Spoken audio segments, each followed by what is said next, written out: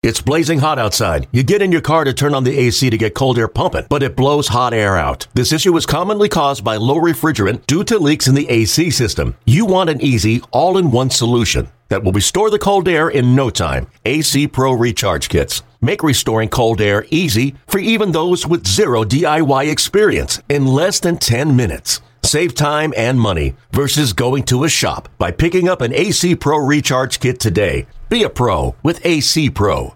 eBay Motors is here for the ride. Remember when you first saw the potential? And then through some elbow grease, fresh installs, and a whole lot of love, you transformed 100,000 miles and a body full of rust into a drive that's all your own. Look to your left. Look to your right. It's official. No one's got a ride like this. There's nothing else that sounds like, feels like, or looks like the set of wheels in your garage. With over 122 million parts, you can make sure your number one ride or die stays running smoothly. So there's no limit to how far you can take it. Brake kits, turbochargers, engines, exhaust kits, roof racks, LED headlights, bumpers, whatever your baby needs, eBay Motors has it. And with eBay Guaranteed Fit, it's guaranteed to fit your ride the first time, every time, or your money back. Plus at these prices, well, you're burning rubber, not cash. Keep your ride or die alive at ebaymotors.com. Eligible items only. Exclusions apply.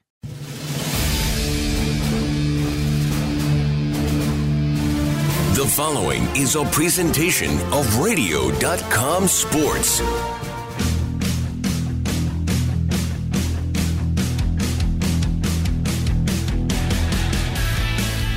Radio.com Sports presents Big Time Baseball Players Edition. Tony Gwynn Jr. alongside Ben Davis. We have a terrific show for you today. Jeff Blum, Astros TV analyst, will join us. And, of course, with this weekend being the Hall of Fame weekend, we're going to talk about our experiences against, well, at least for me, one of the guys that's going in. But with Roy Halladay, Harold Baines, Mike Mussina, all going in along with Mariano Rivera. Certainly a good weekend to have that conversation. Ben, we're out here in Pittsburgh right now, and let me tell you, it is H-O-T, hot, hot, hot. Oh, yeah. We're going to get into some of our experiences playing in some of these hot, humid climates, but Big Time Baseball Players Edition is a part of Radio.com, which allows you to listen to your favorite radio stations for free, anytime, anywhere. Listen to over 300 stations and over 1,100 podcasts. Explore by location, genre to find music, news, and sports from your own location or across the country. You can follow Radio.com Sports on Twitter at RDC Sports. As I said, we'll have Jeff Blum on later in the show today, but let's start, Ben, with the Giants, man. Mm-hmm. This team, not too long ago, was not even on anybody's radar. They were last in the division. Maybe about 2 or 3 weeks ago, they came out and said they were going to be sellers. Looks like that might be changing because the Giants are one of the hottest teams in baseball, and they have also, ironically, one of the hottest commodities in Madison Bumgarner that could be moved at the trade deadline depending on what they do. Yeah, that game yesterday against the Mets, with 94 pitches through 9 innings. You talk about a model. That's efficient. Yeah, that is a model of efficiency. But I don't know if this is just a team that's really starting to figure it out, or this is just, you know what, we have one of the best managers of all time. Yeah. We want to send them off on a good note. And Bruce Bochy, obviously having the opportunity to play for Boch for 3 years, or parts of 4 years, I should say. It was a pleasure going to the ballpark every day for him, knowing how he handled a ball club, knowing how he interacted with players. But I think really his type of managerial expertise, the way he goes about his job, I think that way of managing is kind of out the door. You know, that the old guy that's, you know, been managing forever, now they're getting guys that have never even managed in the minor leagues coming up and managing in the big leagues. You know, it's obviously more of an analytical standpoint of how they want to go about the game of baseball. But this team, I think Madison Bumgarner, and I'm going to say right now, I don't think he's going anywhere. I don't think, unless they come and just completely blow the doors off the Giants, some team is, you know what, we need Madison Bumgarner. We have to have him. And they just absolutely overwhelm the Giants with prospects and shower them with prospects.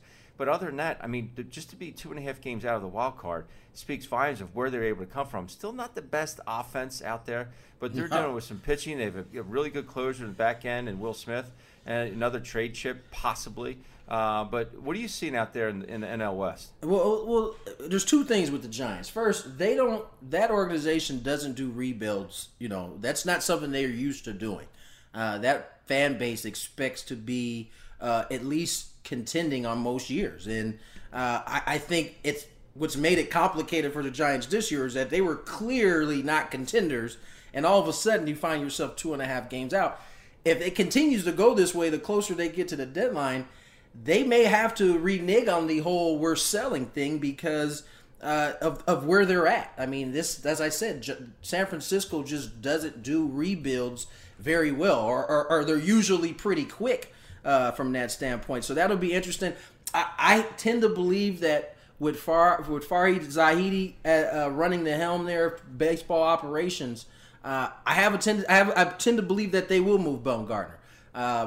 I can tell you about the perils for a team that is kind of on that fence straddling. Back in 2010 when I was here in San Diego, we were a team that was expected to finish last in the division, but come All-Star break, we found ourselves atop the division, and it really forced the organization's hand. Going into that year, there was this 5-year plan they had talked about where they wanted to build up prospects and kind of start the rebuild mode, but the 25 guys in that locker room paid no attention to that, and all of a sudden there's pressure from the fans to actually try to win the division, and they ended up trading away one of the better pitchers in baseball today, in Corey Kluber. We would get Ludwig back in return at the time, who was a terrific outfielder, a power guy that we needed, but you end up at the end of the story, we end up not winning the division, and now the Padres lose out on a guy like Corey Kluber, who could have been manning the front end of this rotation that we're talking about right now. So you have to be very careful when you're one of those teams that's in between or not necessarily supposed to win and your team is winning. You have to be realistic. Do you actually have a shot to advance if you get into the playoffs? So it's going to be very interesting. Out here in the West, it seems as though it's the Dodgers and everybody else. So it's going to be interesting to see which way they go. And again, we've talked about it in our previous podcasts. There's only one trade deadline this year, Ben. There's not multiple trade deadlines, so it's going to make it even more complicated. Yeah, but you're talking about the Giants. You say they're not necessarily in a rebuild mode. They're never going to be in a rebuild mode. But if you look at the division, and you never want to concede to your rivals, right? But you always know about the rival between the Dodgers and the Giants, and it's a big one. But you never want to concede them. But do they really think they can beat the Dodgers over the next 3-4 years? Because the Dodgers have that youth as well. So it's like, why not go into it? Why not trade a couple pieces, get those prospects back, and then start the rebuild? Maybe in 4 or 5 years, you might be better than the Dodgers. I ultimately think they will. Farid Zahidi is one of those guys that is going to push the button if he needs to be. He's shown that in LA when he was there.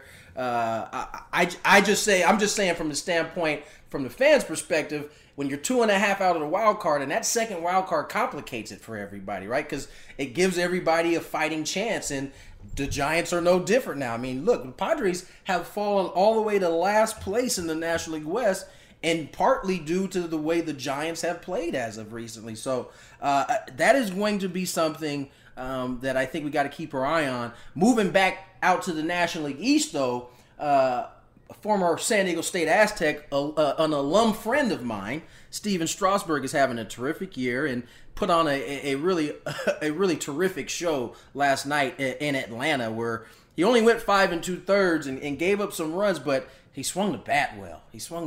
He seems like he's having a lot of fun. He had one of those Little League games. It's like, everyone that's in the big leagues, no doubt, were the best players in Little League, right? So they played shortstop or they pitched, and they drove in 6 runs with 2 home runs every day. That's what the game that Steven Strasburg had yesterday. He actually showed some. I mean, he's a very stoic guy out on the mound, doesn't show a lot of emotion. But he came in at one time scoring. He went through the Congo line. I was like, "That's what I said, Ben." I was like, I've known this guy since he was in college, and he is the most even-keeled guy you'll ever meet. Like, he doesn't get too high, doesn't get too low. Matter of fact, he usually is scowling if you catch him out in the dugout in between innings. So to see him go through the Congo line and have some dancing, I was like, is that Steven Strasburg right there? Can't quite tell, but he's clearly having a lot of fun, and not only is he having a lot of fun, he's healthy. And when this guy is healthy, we've seen in the past what kind of pitcher he can be, and for once he's got some familiarity. The Nationals have had a lot of turnover with their coaching staff, with their pitching coaches, and I've known Strauss for a long time.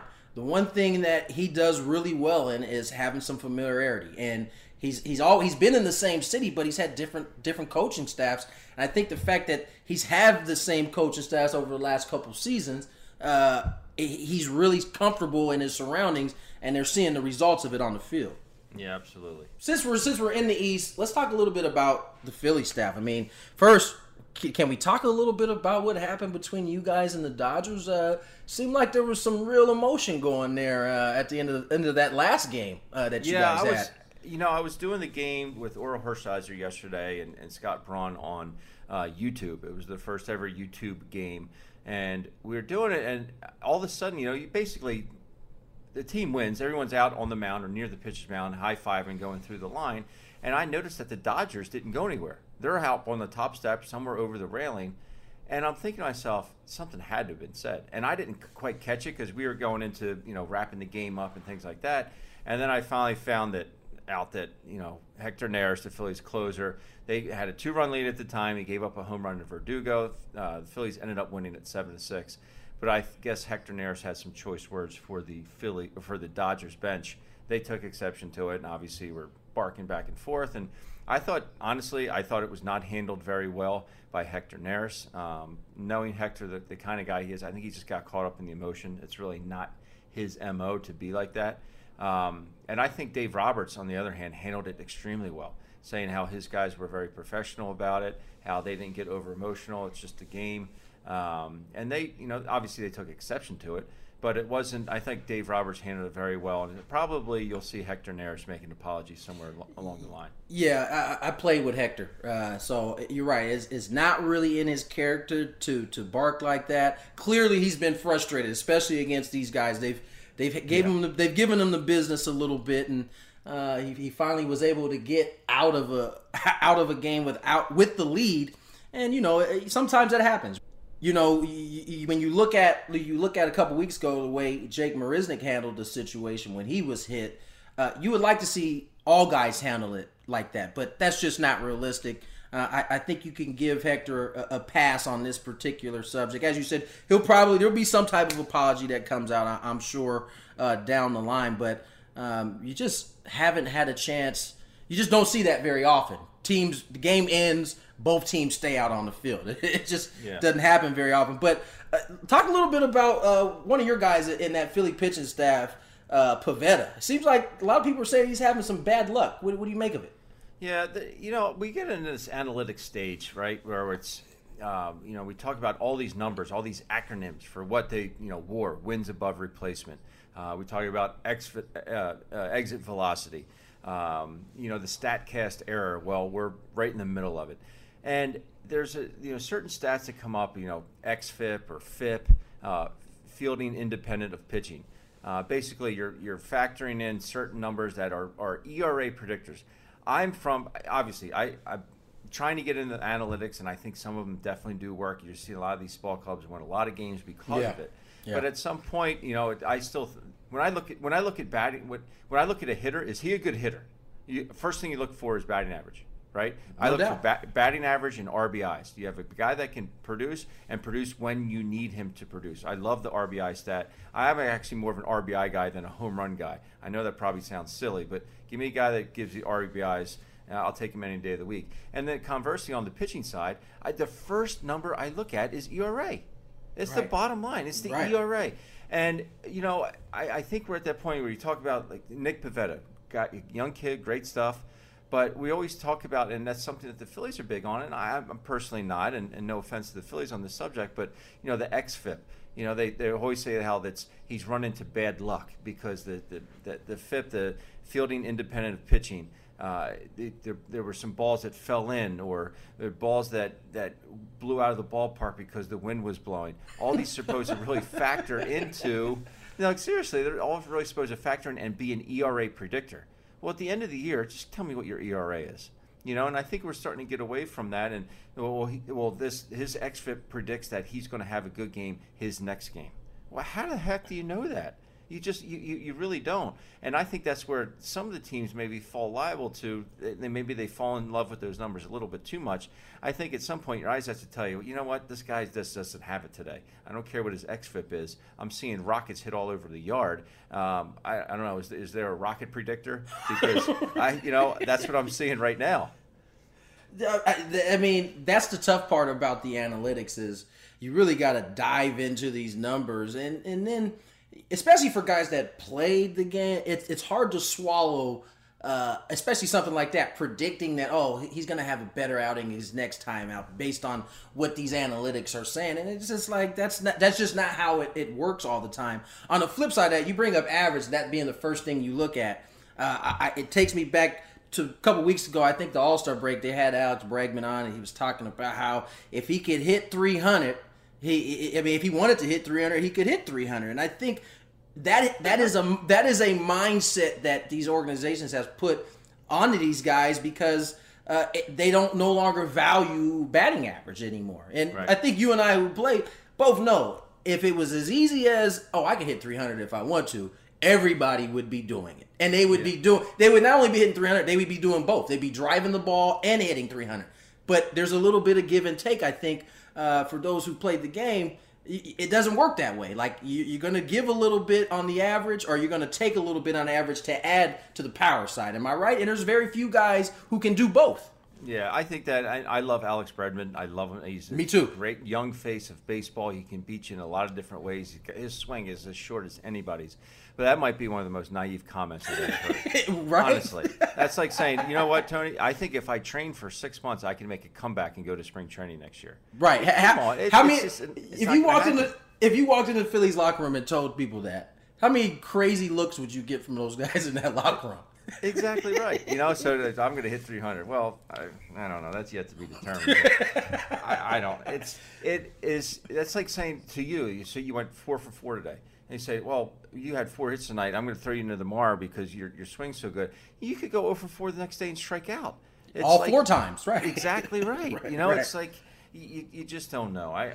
From that aspect, I don't get it. I really don't. Neither of us do. Let's move to the American League West. And my God, this guy continues to keep constructing teams that nobody thinks about or nobody believes in yet. The Oakland A's and Billy Beane have found themselves right in the thick of things. They're only 5.5 out from the Astros, who by at one point were like 8-9 games up. Mm-hmm. They've been able to shrink the lead, and it's pretty much been the same thing it's always been when the Oakland is good. They play defense and they pitch the ball and they have timely hitting, and that recipe has found themselves right in the thick of things once again this year, Ben. Yeah, I mean, if the season ended today, they would be in the playoffs. Yeah, it's just so hard to believe. I think it's because they only draw about, I'd say, maybe 12,000 people a night, something like that. They're living in an old decrepit stadium, and you just don't hear about them a whole heck of a lot. But the moves that Billy Beane continues to make, it's just like, I wouldn't say they catch people by surprise, because you have a team that wins this many games in a row. I mean, they're 8-2 over their last 10. Yeah. So it's not like you're like, oh well, they're okay. They're an okay ball club. Only the Giants are better. 42. Yeah, only the Giants are better in their last 10. Giants are 9-1. They're 8-2 in their last 10. And you know what's funny is over the all season, if you're watching sports like I am, on that bottom line, you'll see like a little move that you don't pay any attention to that Oakland makes during the offseason. They make 2 or 3 of these every single year. You don't pay much attention to them, and then come this time of year, you come to July, you look at the numbers, and those same dudes that they made moves for seemingly are helping them win ball games. So I think there's no doubt about it that at this point, Billy Beane knows what he's looking for. He identifies it. And regardless of what the rest of the industry is saying about this particular player, there's something he likes about it. He goes, gets them, and they seem to work. They tend to work out for him. Yeah, and look at their. I mean, you talk about we know that, but the lineup, the Chris Davis and Olsen and the big boppers in that lineup.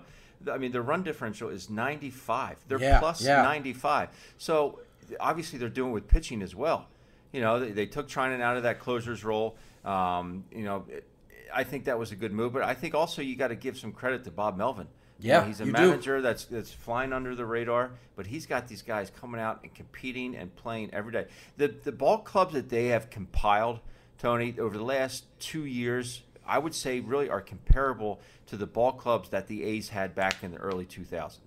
You know, they're guys, it seems like they have fun playing with Eric Chavez and Giambi, Ramon Hernandez, Miguel Tejada, obviously that trio of pitching staff with Zito, Mulder, and Hudson. These guys love competing. They love getting after it every day. And that's the joy and exuberation I see on the field. That's the teams I compare them to right now, that grew from the early 2000s from that the A's had stockpiled back then, which, again, Billy Beane was still a part of way back then. He was the mad scientist at that point because this whole Moneyball, everybody didn't know anything about it, and then once it got popular, everybody was doing it. And so I think that's a testament to Billy Beane and the job that he has done and continues to do for that ball club. You know, we're in the dog days, right? This is the dog days of the season at the big league level, really at all levels. This is the dog days. It's the hottest time of year, and you're looking out across the Midwest and the East Coast, and there's some extremely hot weather with some high humidity. You got any experiences of playing in some of these type of games that you remember? I know. I'm sitting in my hotel room here in Pittsburgh right now, and I'm dreading. I'm looking out across my window, dreading walking across that bridge because when I get over that bridge and into the PNC Park, I'm going to be a puddle. No, it's funny. I was actually talking to some folks the other day. You know, people say, well, the hottest game you ever played in must have been down at Florida at the old Joe Robbie Stadium or down in Texas. The hottest game I ever played was actually in Philadelphia on that turf. On the turf. It was 140. It was 148 on the turf. You know, it's funny. I remember you guys used to come off the field, and they'd have buckets of ice like laid up in the dugout. You guys would come in. I remember my dad doing this. Come in, go off of the field, stick his foot with his shoe and socks on and pants, stick them right into those buckets, and he'd go back out. And by the time he came back in, feet were completely dry. Completely dry, yep. I was happy. Listen, I was actually happy that day. It was 148, and every inning I came in, I drank 2 16-ounce bottles of water. You were losing it through sweat, huh? But it was 148, and I was actually happy because I was in the dirt. You know, at the vet, the only thing that was cut out was the dirt, right? The base pads. So I was in the dirt, so I was happier. You'd sit in the dugout, and you could actually see the heat waves coming off of the turf. That's how hot it was. I think the hottest game I ever played in was in St. Louis, and that's what your dad always said. It was the hottest. And this is and he played on the turf, so I can only imagine what it was at that point. But St. Louis has this dirt that I feel like it just sucks in the sun's heat, and it's like red. And I just remember thinking to myself at one point, because I was the type of guy that always had like the 3/4 sleeves. I actually went in and went just jersey. I had to take as much clothing off as I could underneath the uniform in order to get through it, because it was just mind-boggling. And when I'm watching the Padres Chicago game right now, and these guys look miserable. Yeah. they really do. They really do.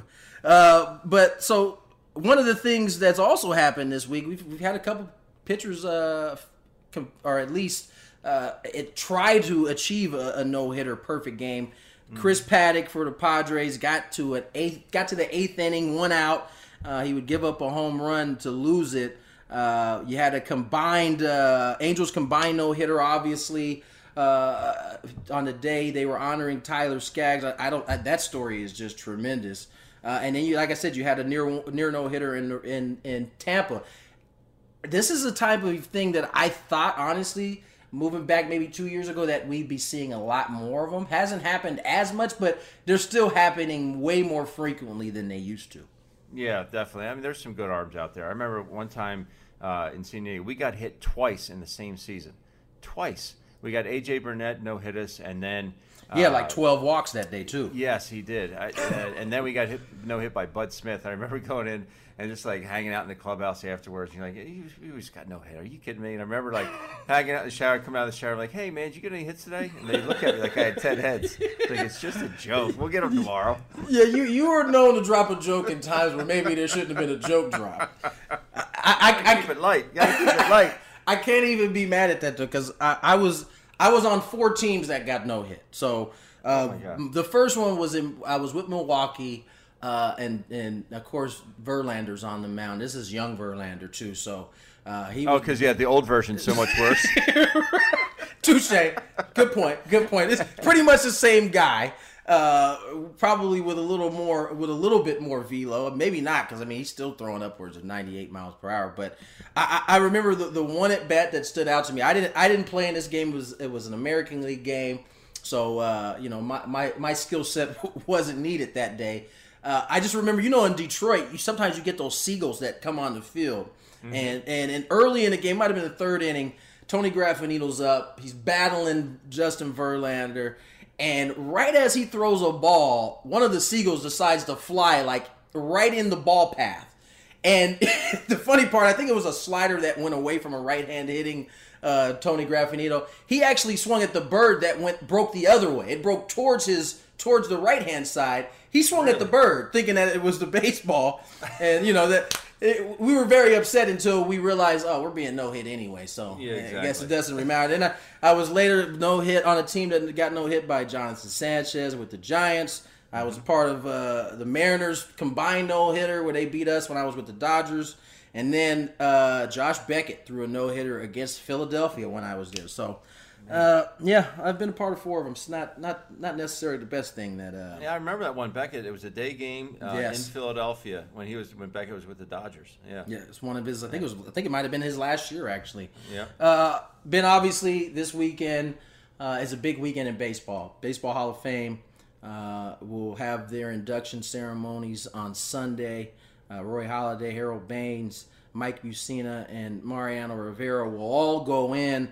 I only had experience against Roy Halladay. I had a little success. Roy Halladay was one of the toughest at-bats that I remember ever having. And to be honest, I was 3 for 6 on him, but all 3 of those hits were his fault. He just let me off the hook. I don't know if he felt sorry for me or not, because the previous 2 at-bats, I mean, he carved me up with cutters. He had that 2-way fastball. He cut a ball on you, he'll sink a ball on you. And he had me in all kinds of, not for whatever reason, he tried to trick me with a breaking ball. And I was like, thank God, I don't have to walk back to this dugout without swinging the bat. And I found a way to get 3 hits. But I couldn't imagine ever facing a guy like Mike Mussina, who basically was throwing a wiffle ball, and a guy like Mariano Rivera, who could tell you what was coming, and you still couldn't hit it with that 96, 97 mile per hour cutter. Yeah, we were facing Mike Mussina in Seattle, and I wasn't a guy. Obviously, my offensive production was limited. I wasn't a guy that hit pitches with depth real well. So whether that be an overhand curveball, whether that be a split finger, balls that would go basically north to south, anything with a little bit of latitude, I was okay. Not great, but I did better than pitches with depth. And we're playing the Yankees one time in Seattle, and Mussina threw like a complete game. He was really on his game.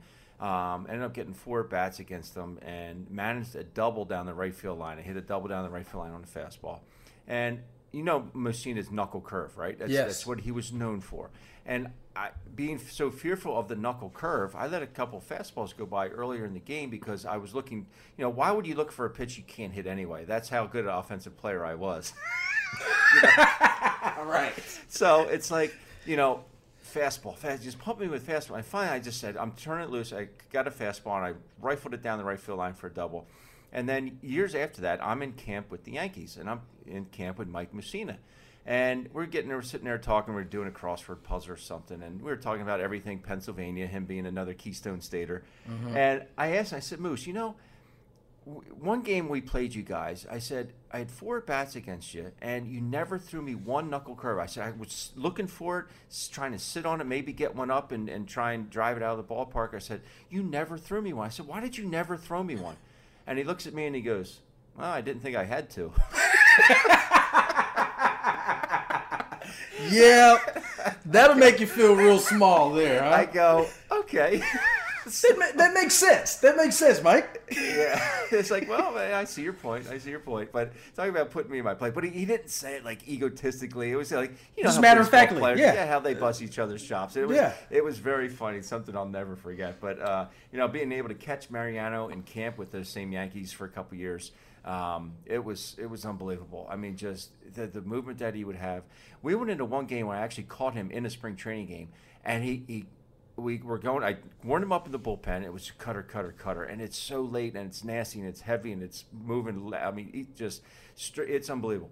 And we go into the ball game and we're walking into the game and he goes, all sinkers and changeups. And I look at him. I go, are you serious? Like, you're just gonna shelve the knuckle curveball? No, this is Mariano. Oh, this is Mariano. Okay. Yeah, Mariano. So I take him to the ball game and he goes, all sinkers and changeups. Oh, so she's shelving the cutter then. I got you. Sinkers and changeups from okay. He started running these two-seamers in on these righties and just blowing bats up. I mean, it was unbelievable. Then a lefty came up and he threw him like 3 straight changeups. The guy was way out in front. Last one bounced. I blocked and threw out. And he came up, and Mariano was obviously one of the nicest human beings you could ever meet. And we got in the dugout, and I looked at him. He looks at me and he just starts laughing. And I go, yeah, it's real funny. I said, you forget about that cutter you have? And he's like, I just want to work on a few things. And I said, work on a few things? You never even threw that. That's not even fair, because for the first 12 years of his career, all he threw was cutters. Now all of a sudden he breaks out the sinker. It's like, okay, this is clearly you're toying with us at this point. One guy he would throw said sinker to is Edgar Martinez, who will also be going into the Hall of Fame. That's right. This year, and a teammate of mine for 3 years. Just a joy to watch hit. But Edgar owned him. I mean, owned Mariano Rivera until Mariano started throwing, because he would just go out over the plate and poke a ball to right field, double, home run, whatever. And then he was just diving. And Mariano got tired of him diving, so he started throwing that sinker in on the underneath the hands of Edgar, blowing his bat up. Then he had started to have combat that what Edgar was able to do to him. But Edgar was what a joy to be in the clubhouse with. And he was another guy, much like your father, that was a Louisville Slugger guy, Ash guy. Mm-hmm. His bats, Tony, had to be between 30.5 and 30.8 ounces. He would send them back if they weren't. He would send them back. That's right. I remember my dad telling me that. Those two mad scientists, when it comes to the bat, man, they didn't play around with their tools at all. Those two got the best lumber, and rightfully so. Between them, they had 10 batting titles between them. For my first 3 seasons in the minor leagues, I had my dad order my bats personally with his Signatron. I was like, whatever you're getting, I want to be able to ride your back on a little bit of this for as much long as I can. After about the 3rd year, Louisville Slugger figured out what was going on. It's like, this guy isn't even playing anymore, and he's ordering bats like every other week. So, but listen, I want to encourage everybody, if you have a chance, take yourself, your family out to the Hall of Fame. It is one of the best experiences going out to Cooperstown. And just experience it. If you can't get to the actual ceremony, so be it, but just go down there, go to the museum. I went for the first time ever last year, and I'm not gonna lie, it's overwhelming. If you love baseball the way I do, it is overwhelming to walk through there and see just the history that is in Cooperstown. Yeah, they've done it right up there. It's such a quaint little town. People think it's like this big, metropolis. It's the smallest little American town you could ever be in. Yeah. And it's just, you go to, it's the museum is right, and they've really done it well. You take the tours, and oh man, it was incredible. A couple years ago, we went up there, and I still have the same photo. I was holding Babe Ruth's bat. They make you put the white gloves on, and my son was holding Babe Ruth's bat as well. It's just a joy to be up there and see the history of our great game. Jeff Blum, who spent 14 years in the majors and hit the game-winning home run in Game 3 of the 2005 World Series to help the White Sox win their first World Series title in 88 years. He's now the Astros TV analyst on AT&T Sportsnet Southwest. You can follow him on Twitter at Blummer27. At Blummer27. Jeff, thanks for coming on. No, it's good to be on with you guys. A couple of familiar names and opponents, man. Yeah, I know. It's been a minute. You get to watch this Astros ball club play just about every day, and I have them in my top 4 teams in all of baseball. They can beat you in so many different ways. What do you think they do in particular that really sets them apart from other opponents? There's a couple of things on both sides of the baseball. When they're going well and they're at full strength, their defense is really good, and that just only enhances what Justin Verlander, Garrett Cole, and Wade Miley have been doing. I know that the last third of the rotation hasn't been very good, and they're trying to put pieces together to try and figure that out. But we all know that, the month of July is that time where they go out and try and put pieces together or find that piece that will complete their rotation. So I expect the Astros to do that. But what the Astros have done in bringing in Garrett Cole and Justin Verlander, Ryan Presley, Roberto Osuna on the pitching side, they've done a good job of making good pitchers that much better. And I think that's been a lot of fun for me to watch because I already knew that some of these guys were good. They had the name equity inside the game, and they were all-stars. Yet the Astros find a way with the information, the analytics, and the mechanics to be able to make these guys that much better at the swing and miss. And in this day and age, that's a good thing if you're able to miss some barrels and get the strikeouts. And then on the other side, you got to have a good offense. And these guys, for me, the most impressive thing is that they're very good athletes and they have the power. But the thing for me is that they don't strike out a lot. Yeah. For a team who has as much power as they do, basically 1 through 9, they do such a good job of laying off pitches outside the zone and forcing pitchers back inside the zone.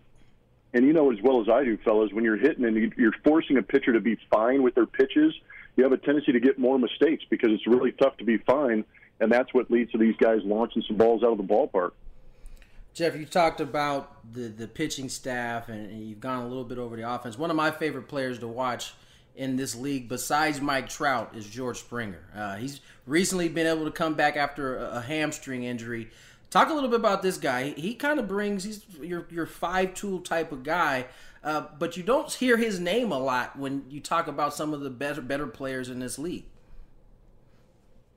I'm with you, and I am a huge fan of George Springer, and it's been a lot of fun for me now sitting up in that booth and hearing about George Springer coming up through the through the minor leagues, developing, and then eventually getting to the big leagues. Because the year before he became a Major League Baseball player, he was almost a 40-40 guy down there in AAA for the Astros, so we had high expectations of him.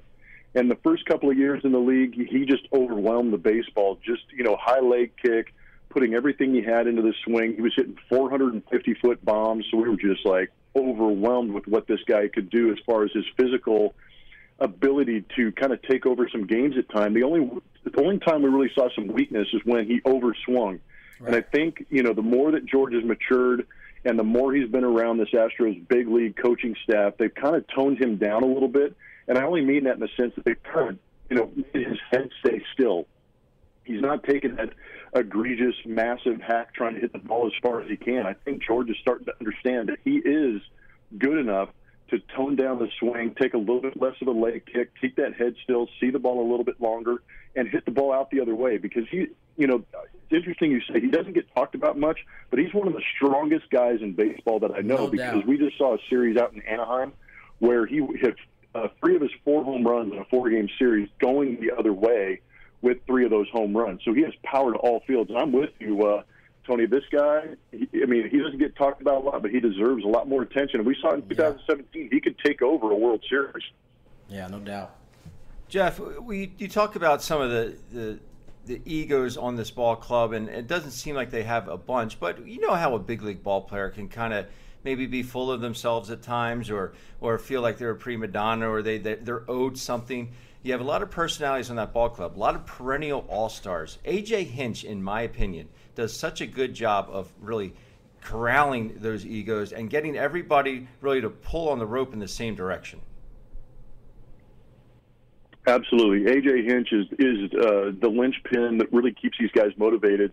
And to your point, Ben, it kind of changed from when we were playing till now what managers, it was this dictatorship, I feel like, when we played, where the manager, send his fist down, put a lineup up, and you go out and do your job. Mm-hmm. Now it's kind of turned into a little more, how do you massage these guys and get them in the right frame of mind and in the right position to go out there and perform. And A.J. Hinch has done a very good job, and I think he learned a lot in his first go-around with the Arizona Diamondbacks in how to manage and what he did wrong, and he's really completely adapted his style to being more individual-based yes, when the game starts, you've got to be that manager that manages all aspects of the game. But it's what he does internally that really fascinates me, and I talk to him a lot about it, is, he's got to know how to get Roberto Osuna ramped up and ready to go on a daily basis. How does he do that? He knows exactly which buttons to push or how to motivate a guy. Alex Bregman is a unique individual. He knows exactly how to motivate Alex and get him in the right position. And if he starts getting a little too cocky, he can bring him back down to earth. And that's where I think the modern-day manager has really changed a little bit. Instead of being that overarching father of the entire ball club, he's more of an individual father-brother type guy inside the clubhouse who really has to understand each guy individually, on a daily basis in order to get him to go out there. Because, we all know that the computer can spit out numbers, but that individual on a daily basis throughout the course of the season, that's who you got to manage. Absolutely. Yeah, no doubt. Jeff, it seems like the game started to change, at least managers started to change from that dictatorship, as you mentioned, to more of individualizing as the game went to more depth.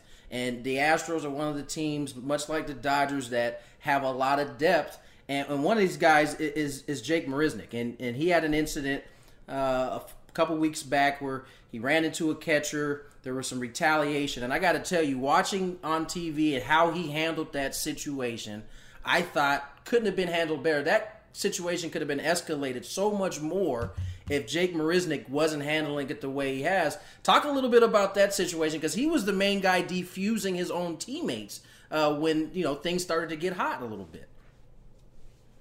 Yeah, it was truly remarkable because, all of us have been in the heat of battle, and, sometimes the emotion takes over the game a little bit, and then you add the ego to it and some of that machismo that guys have, and you want to have that, and you want to portray that image of being that stronger, overwhelming type that nothing phases you. But I think Jake did a very good job of showing humility in the situation. Yeah. He explained what he felt happened in that play, and I believe Jake, that things sped up on him a little bit. LaCroix got in a bad position. Jake was in a bad position, and he took ownership of what he did. I mean, he was a great example of going out, playing hard, maybe making a mistake, so to speak, in this era of where you can't go in and take out the catcher. He apologized. He was immediately remorseful. You saw him on the field when he went to LaCroix first to see how he was doing.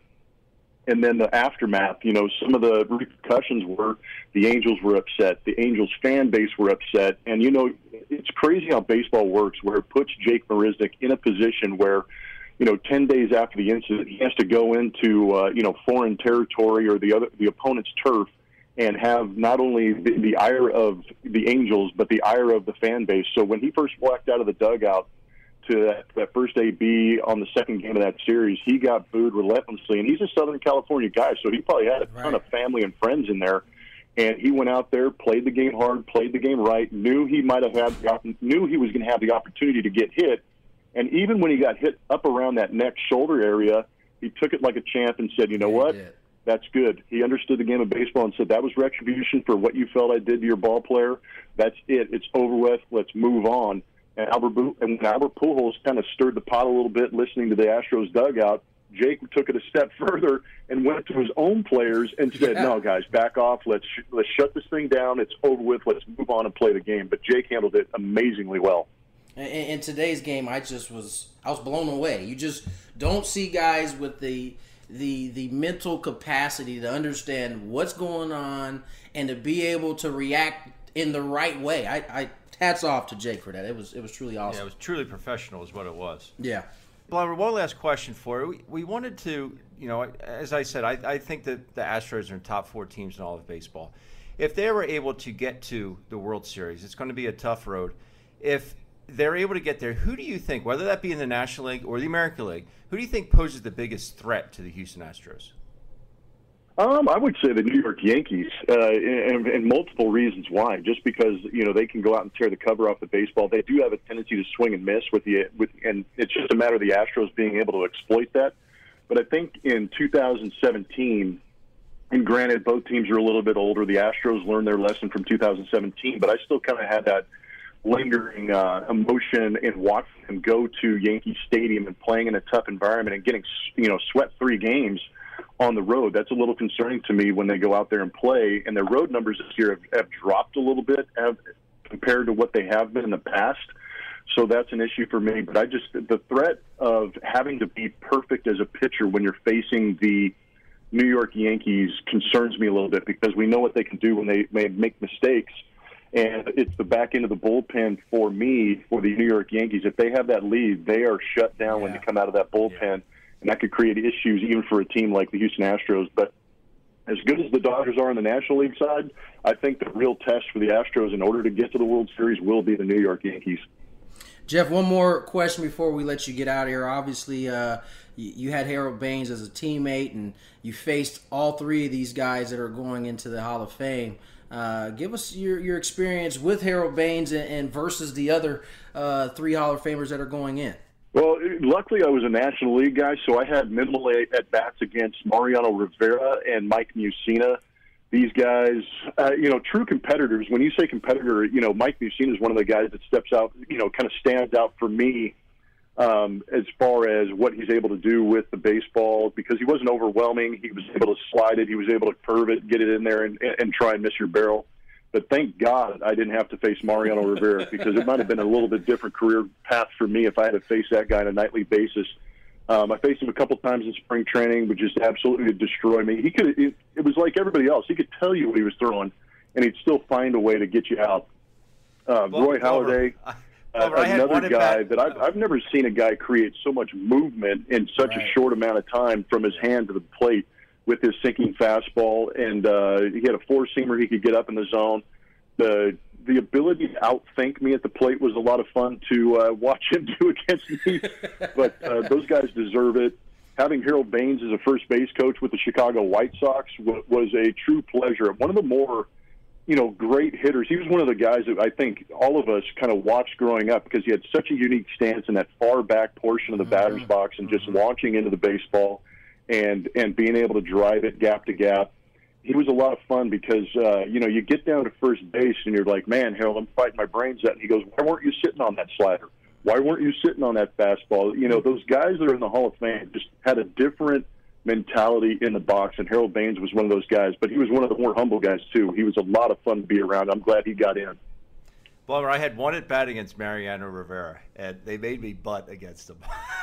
I mean, being in there for the left side, it was a sacrifice bunt. Yeah, it was at Yankee Stadium, and I had to bunt against them. It was, you got that cutter bearing down on you. I got it down, but my God, I was terrified in that box. I'm like, I get one at bat against the greatest reliever ever, and I got to lay down a bunt. But it was terrifying. But I was able to catch him in two spring trainings with the Yankees. I was in camp with them for 2 years, and just catching his bullpens. Honestly, I know it was just a bullpen. It was one of the most fun things I've ever done on a baseball diamond or in a bullpen. It was just, he's just blessed. That ball would get about 10 feet out from home plate and just go left.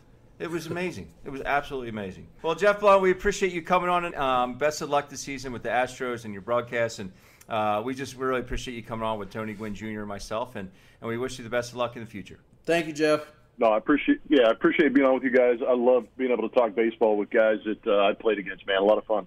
A lot of fun, Blue. Absolutely. Thanks. That does it for this week's episode. Thanks for listening to Radio.com Sports Big Time Baseball Players Edition, presented by Radio.com Sports. You can subscribe to the show on iTunes or wherever you download your podcast by searching Big Time Baseball. You can also find us on Twitter at RDC Sports. Until next time, Tony Gwynn Jr., Ben Davis. We'll catch you next week. This has been a presentation of Radio.com Sports.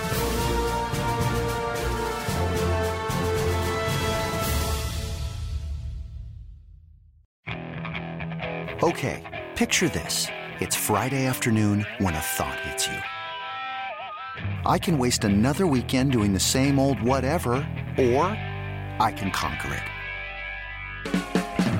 I can hop into my all-new Hyundai Santa Fe and hit the road. Any road. The steeper, the better. Because my all-new Santa Fe is available with H-Track all-wheel drive, so I can hit the trail without a worry in the world. Heck, with 3 rows and best-in-class rear cargo space, I can pack the whole family in with all our gear. We've got available dual wireless charging for our phones, so we'll never lose touch with civilization, and we won't lose touch with the primordial power of Mother Earth. So which is it? Waste the weekend or do something a little more epic? And conquer it in the all-new Hyundai Santa Fe. Visit HyundaiUSA.com or call 562-314-4603 for more details. Hyundai, there's joy in every journey.